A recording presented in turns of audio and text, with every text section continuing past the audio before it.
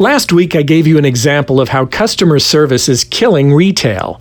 Today, I thought I'd give you an example of the exact opposite, how good customer service can actually save retail. Increase sales, improve margins, and grow your business. Guaranteed. TopSecrets.com. Now, David Blaze. Hi, and welcome to the podcast. In our last episode, I told you about part of my recent retail shopping experience and how it could really discourage someone, particularly someone like myself who is not a big shopper to begin with, from ever wanting to go back. But in the interest of fairness, I'd like to point out how the opposite is also true. My shopping excursion started because my wife's iPhone was acting like it was possessed. She'd be sending a text, and all of a sudden, it would just start typing a combination of gibberish and actual words, all by itself. It was creepy. A quick online search told me this was a known issue, and that Apple would provide a fix for it if you brought it into an Apple store or if you called customer service and then sent the phone in. In the interest of time, I opted for the store. So while my wife and daughter went shopping for dresses for various weddings they'd be attending, I ventured into the Apple store in search of a fix for my wife's possessed iPhone. The first thing I noticed when I went in was that unlike many of the other stores and kiosks in the mall that I passed along the way, which ranged from abandoned ghost town to sparsely trafficked, this store was packed. I thought, oh boy, this is going to take a while. But a greeter immediately approached me, asked how he could help, and I explained my issue.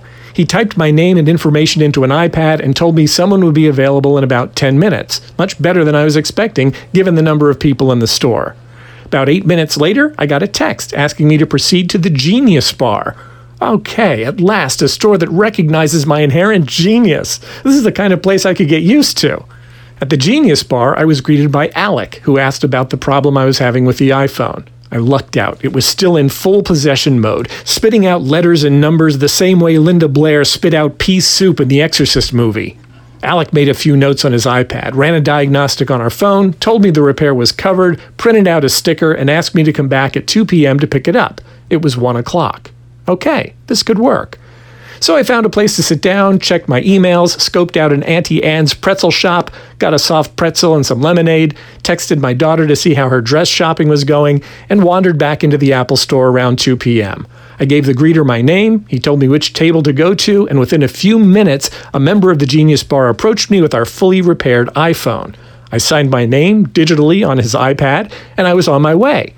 Now, this may sound like a completely unremarkable experience to you. I brought in my product for service, they serviced it, and sent me on my way. But given the truly pathetic state of customer service in many businesses and industries these days, it represented much more than that to me. It demonstrated that companies, and retail in particular, can get it right, and that much of success is simply about doing what you say you're going to do. So here are a few takeaways that any business can apply from this experience. First, be attentive to your prospects and customers. By having a greeter approach me as I entered the store and take my information, I felt like they were paying attention. Not in an annoying way, but in a helpful way. Second, staff accordingly. I've been to other high-end stores that have greeters, but they also have much longer wait times. When you staff accordingly, it tells clients that you actually value their time. 3. Tell people what to expect next. I was told there would be a 10-minute wait, not 15, not 30, 10. They set a reasonable expectation for me right up front. And then 4th, honor the expectation. Do what you said you were going to do. 10 minutes later, I was talking to the guy as promised. He then set the next expectation. He told me to come back in an hour to pick up my phone. They honored that one too. An hour later, I was back for the phone and they had it ready. Excellent customer service is not rocket science. Much of it boils down to just doing what you say you're going to do. Most prospects are reasonable people. We're just looking for others to treat us reasonably. A lot of retail is hurting because they don't follow the simple guidelines I've outlined in this episode and in the previous episode. Doing the right things well and avoiding activities that can harm the reputation of your business and your brand. When you do things right, you can literally program clients to choose you or to avoid you the next time they're in need of the products and services you offer. In this week's episode, I explained how a store did things right, making me want to do business with them again. In last week's episode, I explained how a store did things wrong, essentially programming me to never want to return there. If you'd like to learn how to program your very best prospects to choose you over every other option available to them, then check out my web presentation, Programming Clients to Choose You, and schedule a complimentary strategy session where we can talk about your plan for attracting and converting your ideal clients. Just go to topsecrets.com/choose. Topsecrets.com. If you're tired of flat or declining sales and losing business to your competitors, be sure to check out my latest web presentation entitled Programming Clients to Choose You.